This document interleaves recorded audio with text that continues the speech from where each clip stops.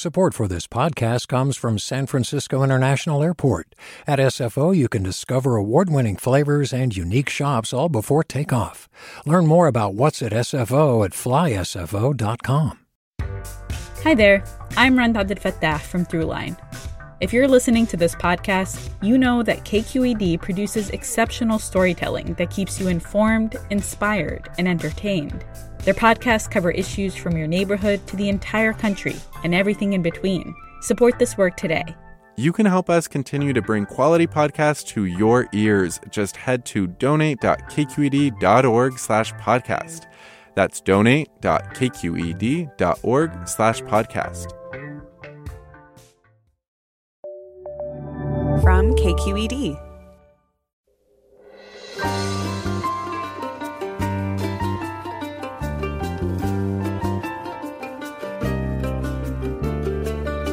From KQED in San Francisco, I'm Alexis Madrigal. For 24 years, University of Arizona astronomer Marcia Rieke has worked on the James Webb Space Telescope project.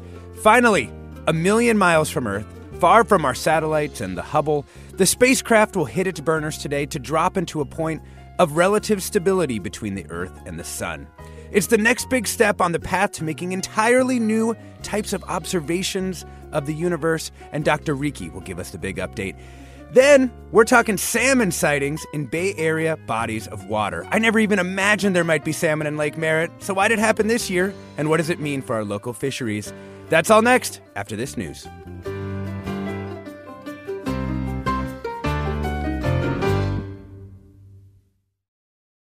Welcome to Forum. I'm Alexis Madrigal. The James Webb Space Telescope could play a defining role in helping humans understand our place in the universe. It will be used to measure the atmospheres of planets around other stars, which may provide evidence of living processes, and it will peer back ever further in time, inching us closer to the moment when every single thing around us began. But to do that, it has to go through perhaps the most complex operation humans have attempted in space, 1,000,000 miles away. That's 4 times the distance to the moon.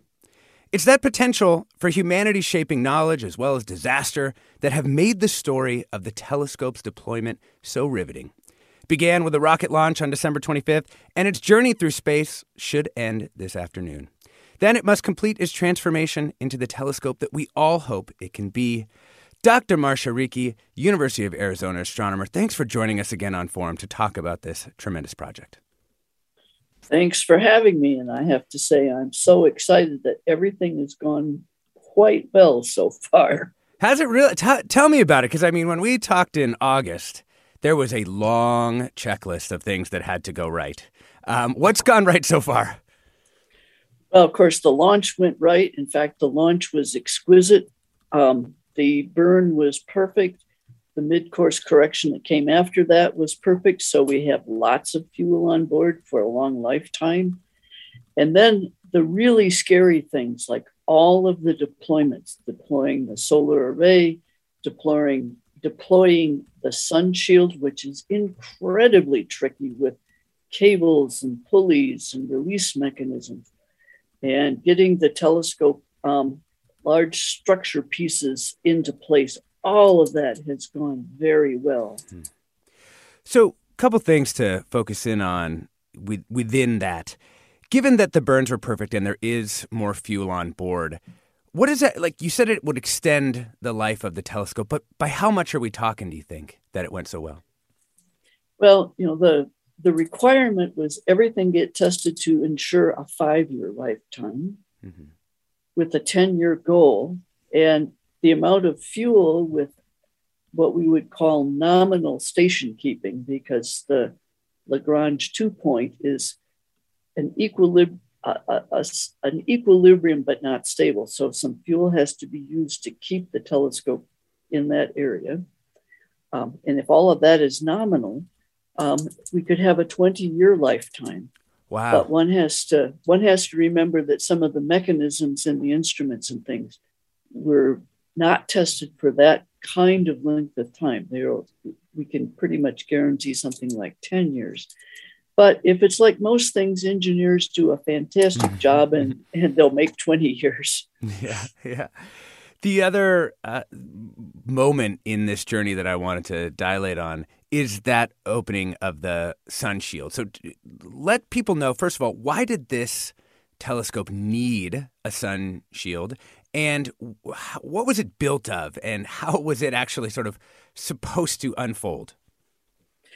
So it needs a sun shield because to make these sensitive observations in the infrared, the telescope needs to be cold. And the only way to keep such a big telescope cold is to keep the sunlight off it. Mm-hmm. And so that's the basic need for the sun shield. The sun shield has 5 layers, and each layer is very thin, kind of, I think the official name is Kapton, but you can think of it as being very much like the Mylar blankets you buy at the hiking store for emergency use. Very thin metal-coated plastic with 5 layers and with a series of cables used to tension them and keep them apart from each other. So each of the 5 layers is suspended separately and not touching the other layers. Wow. And how big is it when it's deployed? It's not quite the size of a tennis court, but close. So we're talking about something quite big. Wow. The other kind of crucial moment here will be when we actually start to turn on the various instruments, what I guess is called commissioning. When will that actually start to happen? Because it's still a little ways away, right? Right. Actually, parts of 2 of the instruments are already turned on because they had different various thermal requirements. We're hoping that my instrument will get turned on roughly by the end of this month, whether it's as early as Sunday or a little bit after that, depends on some other tests that are ongoing. And the 4th instrument, the Canadian instrument, would be turned on at about the same time. So we're getting close. Let's talk about your instrument. You mentioned that the observations on your instrument are going to be in the infrared, which is longer wavelengths than we can see. What has gone into the creation of this particular instrument, and what is it designed to do? It's designed to take beautiful images. I hope we turn out some that are just as gorgeous as what we've come to know and love from Hubble. And from the science perspective, one of its key jobs is to find these most distant galaxies that we can possibly find. And it has another job as well. It takes the images that are used to align the 18 mirror segments and keep them aligned over time. And it's that latter task that's keeping the mirror aligned that caused or set the hardest requirements in building NIRCam. So NIRCam's optics have to be nearly perfect. And when you think about the fact that NIRCam was assembled at room temperature, because that's where people like to work, but operates at a temperature of something like minus 388 Fahrenheit. Wow. You assemble it at room temperature and calculate where to put everything so that its optical performance is virtually perfect at this cold temperature. That's a quite a good engineering feat. Oh my gosh. So how were you able to actually do that? I mean, I suppose you can sort of calculate how things are going to change once that extreme cold. You do simulations. You probably did tons of testing. Give us a little bit on that engineering challenge and how you work through it. Okay, well, I built NIRCam in collaboration with the team at Lockheed's Advanced Technology Center in Palo Alto, so in your neighborhood.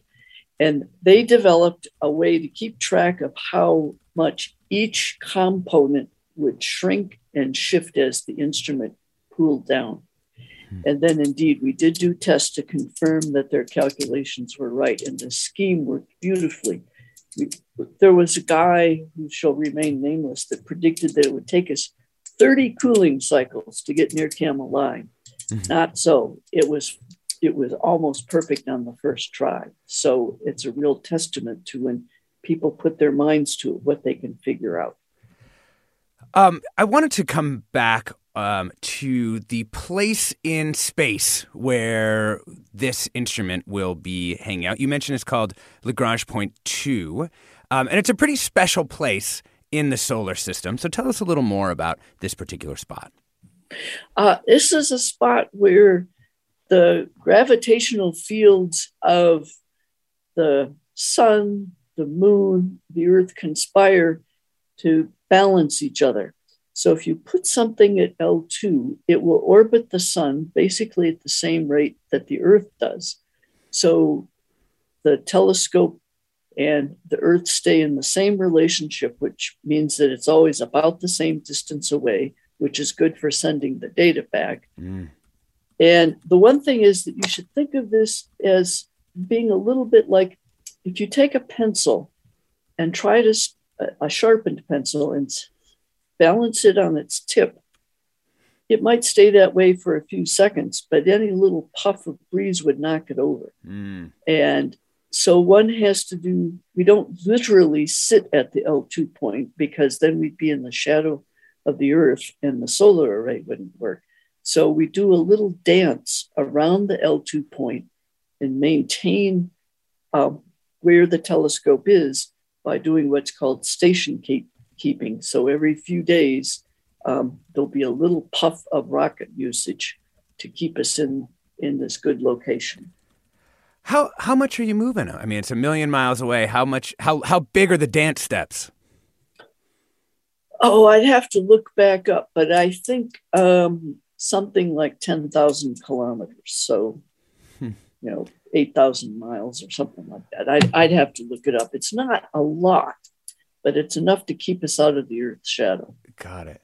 And how much, I mean, is it a lot of, I imagine it actually doesn't take that much force in that kind of place to move around. No, it doesn't take much force, which is why the fuel can last as long as it can, because I think we launched with something like, I have to remember, but of order 300 pounds of fuel. A lot of that got used up in the first course correction.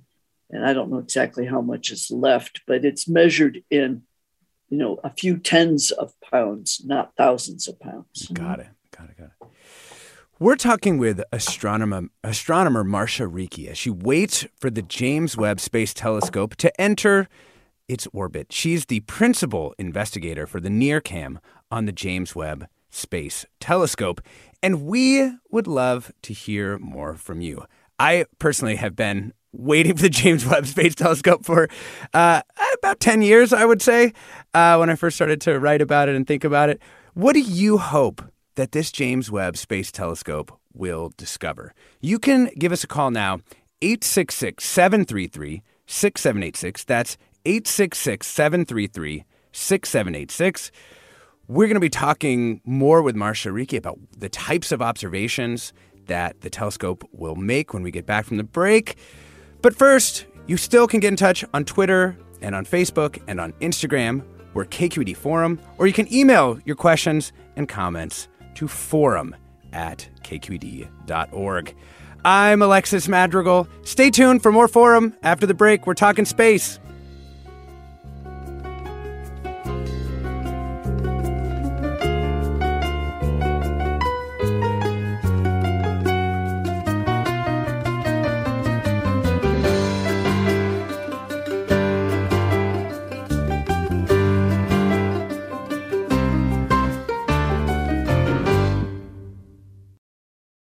Support for Forum comes from San Francisco Opera. Set 10 years after a school shooting, the critically acclaimed opera Innocence takes us into a complex emotional journey where our understanding of innocence and guilt is constantly upended. Kaya Sariaho's ethereal score collapses the past into the present as a community of survivors grapple with how to move forward. Don't miss the highly anticipated American premiere of Innocence, June 1st through 21st. Learn more at sfopera.com. Welcome back to Forum. I'm Alexis Madrigal. We're talking with astronomer Marcia Rieke as she waits for the James Webb Space Telescope to enter orbit. She's the principal investigator for the NIRCam on the James Webb Space Telescope. She's been working on this project for 24 years, right, Marcia? Dr. Rieke? Yes, I started in 1998. 1998. That is a long time. We have some comments and questions coming in from listeners, and I want to get to those. Rick asks, since one of the lifetime limiting factors is fuel, as we were discussing before the break, why wasn't the James Webb Space Telescope designed so a rocket could be sent to refuel it? Largely because any rocket that would get nearby would have some rocket exhaust that could contaminate the optics, because the rocket exhaust would be warm and those molecules would go all over the place and they would stick to the coldest surfaces nearby, which would be the mirrors. And most rocket fuels include materials that absorb the infrared. So this would not be a good thing. Oh, wow. Like it would actually pollute your observations to have a ship come by. Yep. How do you deal with that using the booster to do the dance to keep out of the Earth's shadow? The booster is on the very bottom of the spacecraft and directed away from the mirror area. And it also is, really kind of channeled in a way, and particular materials were chosen as well. How do you keep if we know that this instrument requires to make the kinds of precise observations that it's going to, it needs to be kept remarkably pristine. So how do you plan to do that? Do we plan on some operational degradation over time as it gets dirty out there in space? Yeah, actually, it shouldn't get too dirty because fortunately, space is pretty empty. So that shouldn't be too much of a problem. There is planned or assumed degradation of the sun shield because of micrometeorites, and all of the performance quotes are based on how things would be acting at the end of the nominal 5-year lifetime. And at that point, everything should still be working just fine. Yeah. Let's bring in our first caller, Chris from Fremont. Welcome to the show. Yes, hi. I'm wondering, Hubble used visible white wavelength to do false color assignments. Will James Webb Space Telescope be able to do that? And just before you answer that, Dr. Rieke, I just wanted to say, to people who may not know how a lot of this imaging works, that the Hubble images, when we say false color, they're like real images, but scientists assigned particular colors to particular wavelengths that wouldn't actually have looked like that to human eyes. Yes, and we will do the same kind of trick with Webb, because hardly any of the wavelengths we're going to measure could your eye see. So we will assign colors to the different wavelength pictures that we take, either to highlight a particular structure or to give something that gives a pleasing rendition and illustrates what we're trying to observe. Fred tweets, how does Webb transmit electricity and instructions from the solar panels and antenna on its hot side to the instruments on its cold side without also conducting heat? Well, the answer is some heat does get conducted, but that's why the instruments and some of the other structures on the cold side actually have radiators that dump some of that heat that gets either transmitted from below or generated by the electronics boxes. It radiates that heat off into space. So there's some very black, basically sheets of metal that radiate the excess heat off into space. Let's bring in Robbie from Oakland. Welcome, Robbie. Hey, thanks for having me. Yeah, thanks for joining us. So the thing I'm most interested in hearing about, and the thing that I'm most excited about with James Webb, is questions that we haven't even thought to ask yet, because we don't even know sort of how to ask them. And that's the thing I'm most excited about with James Webb, is that it will unlock questions for us that we haven't even thought about or anticipated yet because we haven't had the equipment to do it. And I know there's precedent for that with Hubble. Yeah. Why don't you talk about that, Dr. Rieke? Like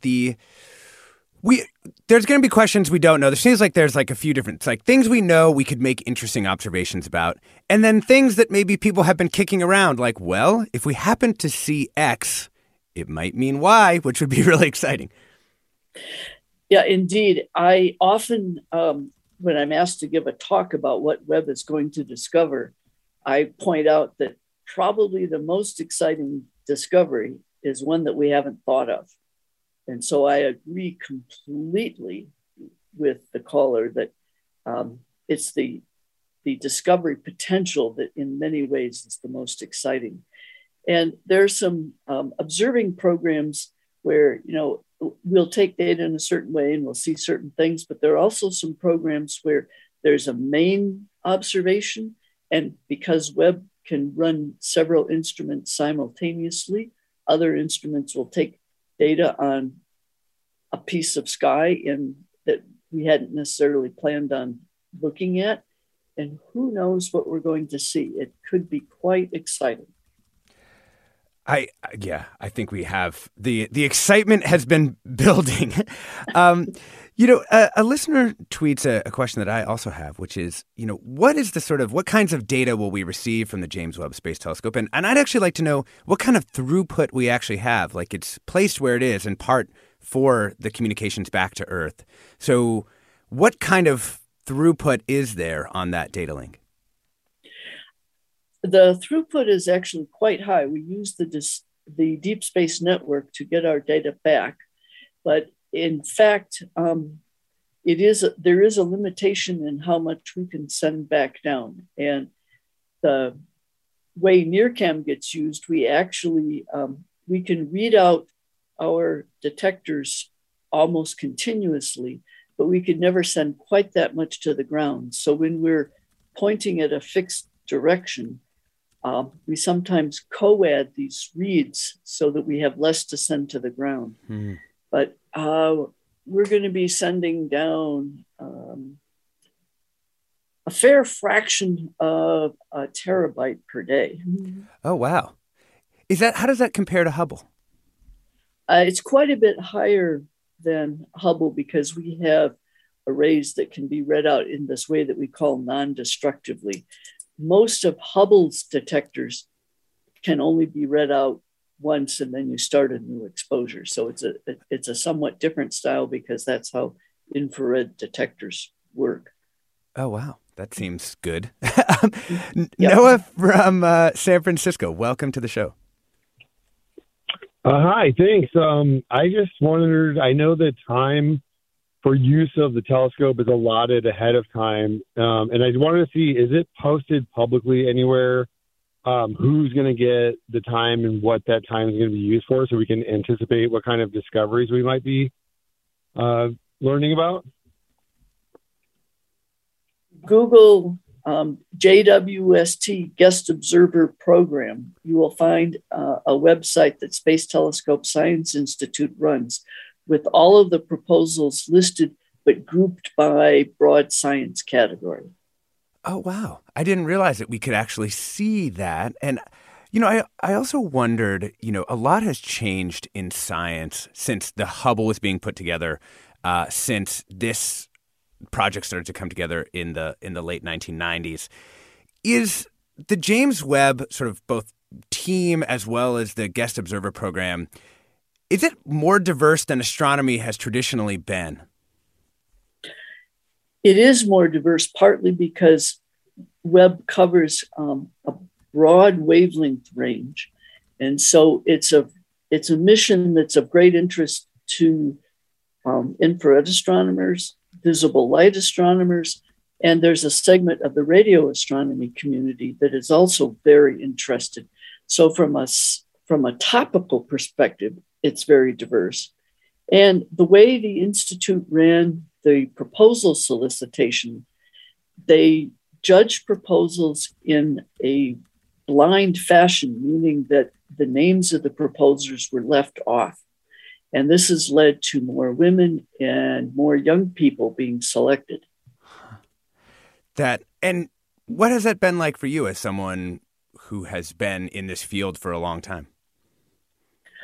I think it's great to get more young people involved and not have just old sages dominate what goes on. Dave writes, one of our listeners, I hope the James Webb Space Telescope will find chemical evidence of life in the atmosphere of an exoplanet. And I will say, this is why I've been excited about this telescope for 10 years. Tell us a little bit more about that particular kind of observation and what we might be on the lookout for as, humans looking for life around other planets.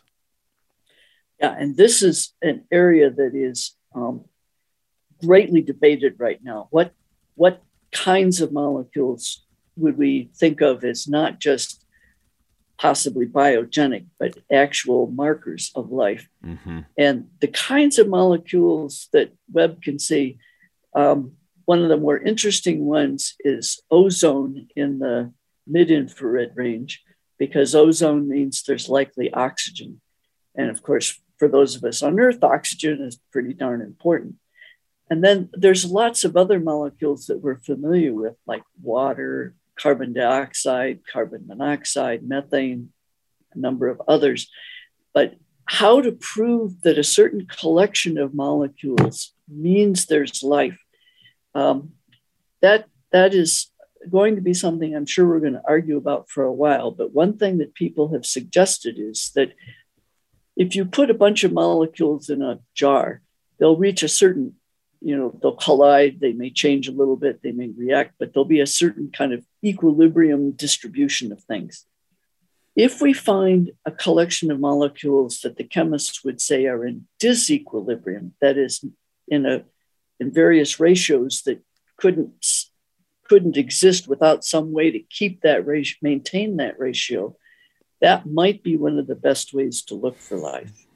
So that would mean making a series of observations over time, and then on the basis of those changes, saying there must be some other force not explained by non-biology. Yeah, but even then, geologic processes can unfortunately mimic biology. So I'm sure we're going to have arguments in the future over all of this. Yeah. I want to bring in caller Will from San Leandro. Welcome, Will. Hi, thank you for having me.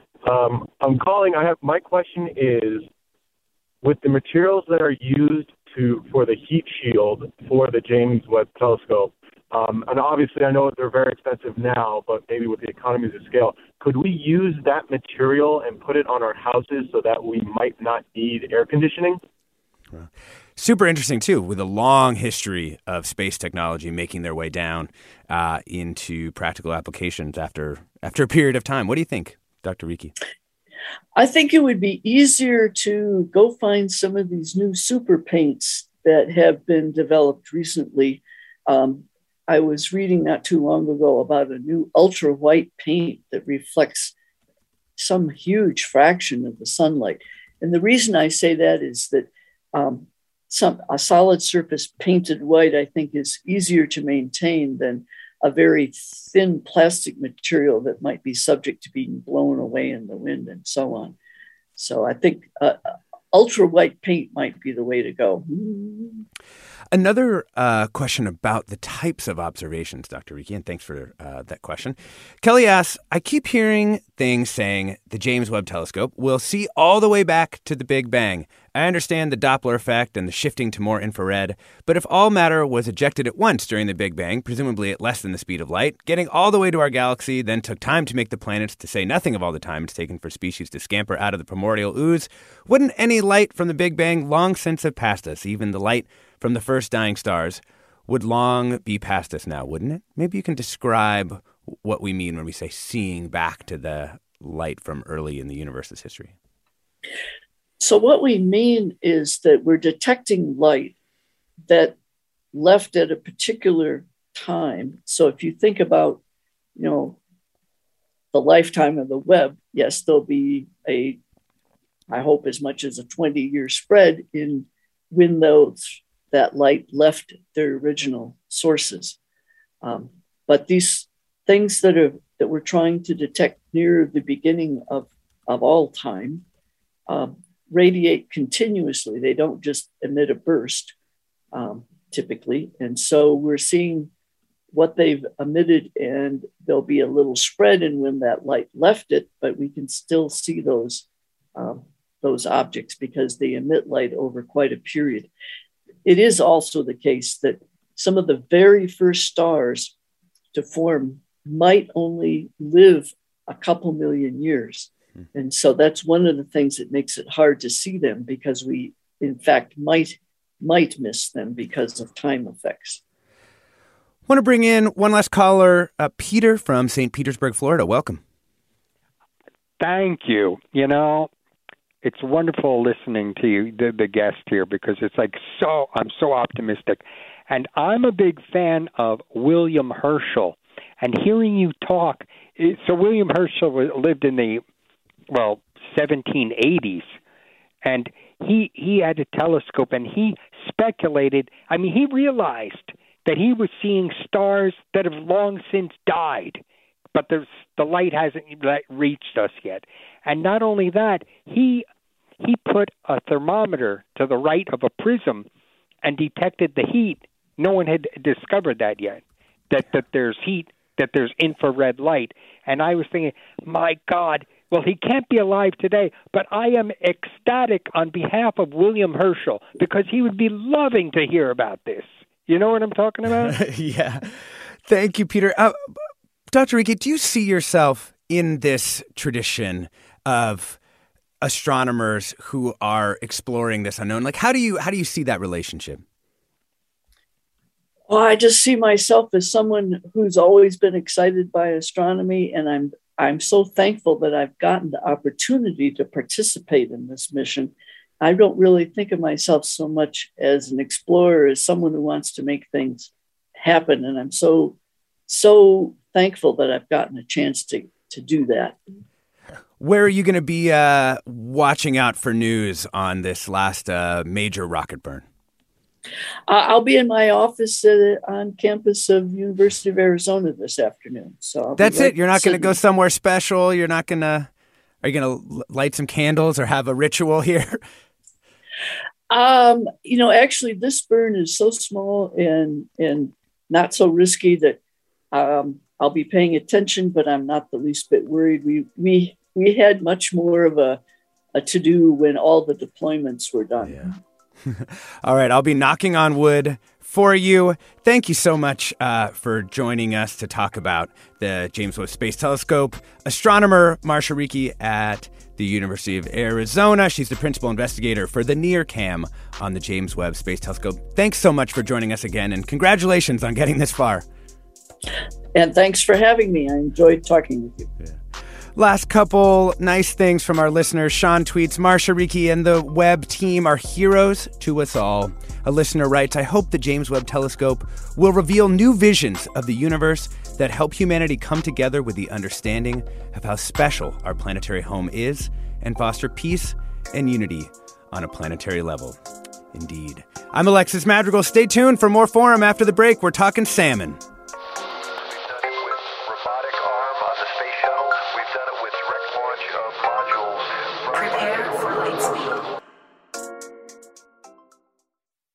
Support for Forum comes from San Francisco Opera. Set 10 years after a school shooting, the critically acclaimed opera Innocence takes us into a complex emotional journey where our understanding of innocence and guilt is constantly upended.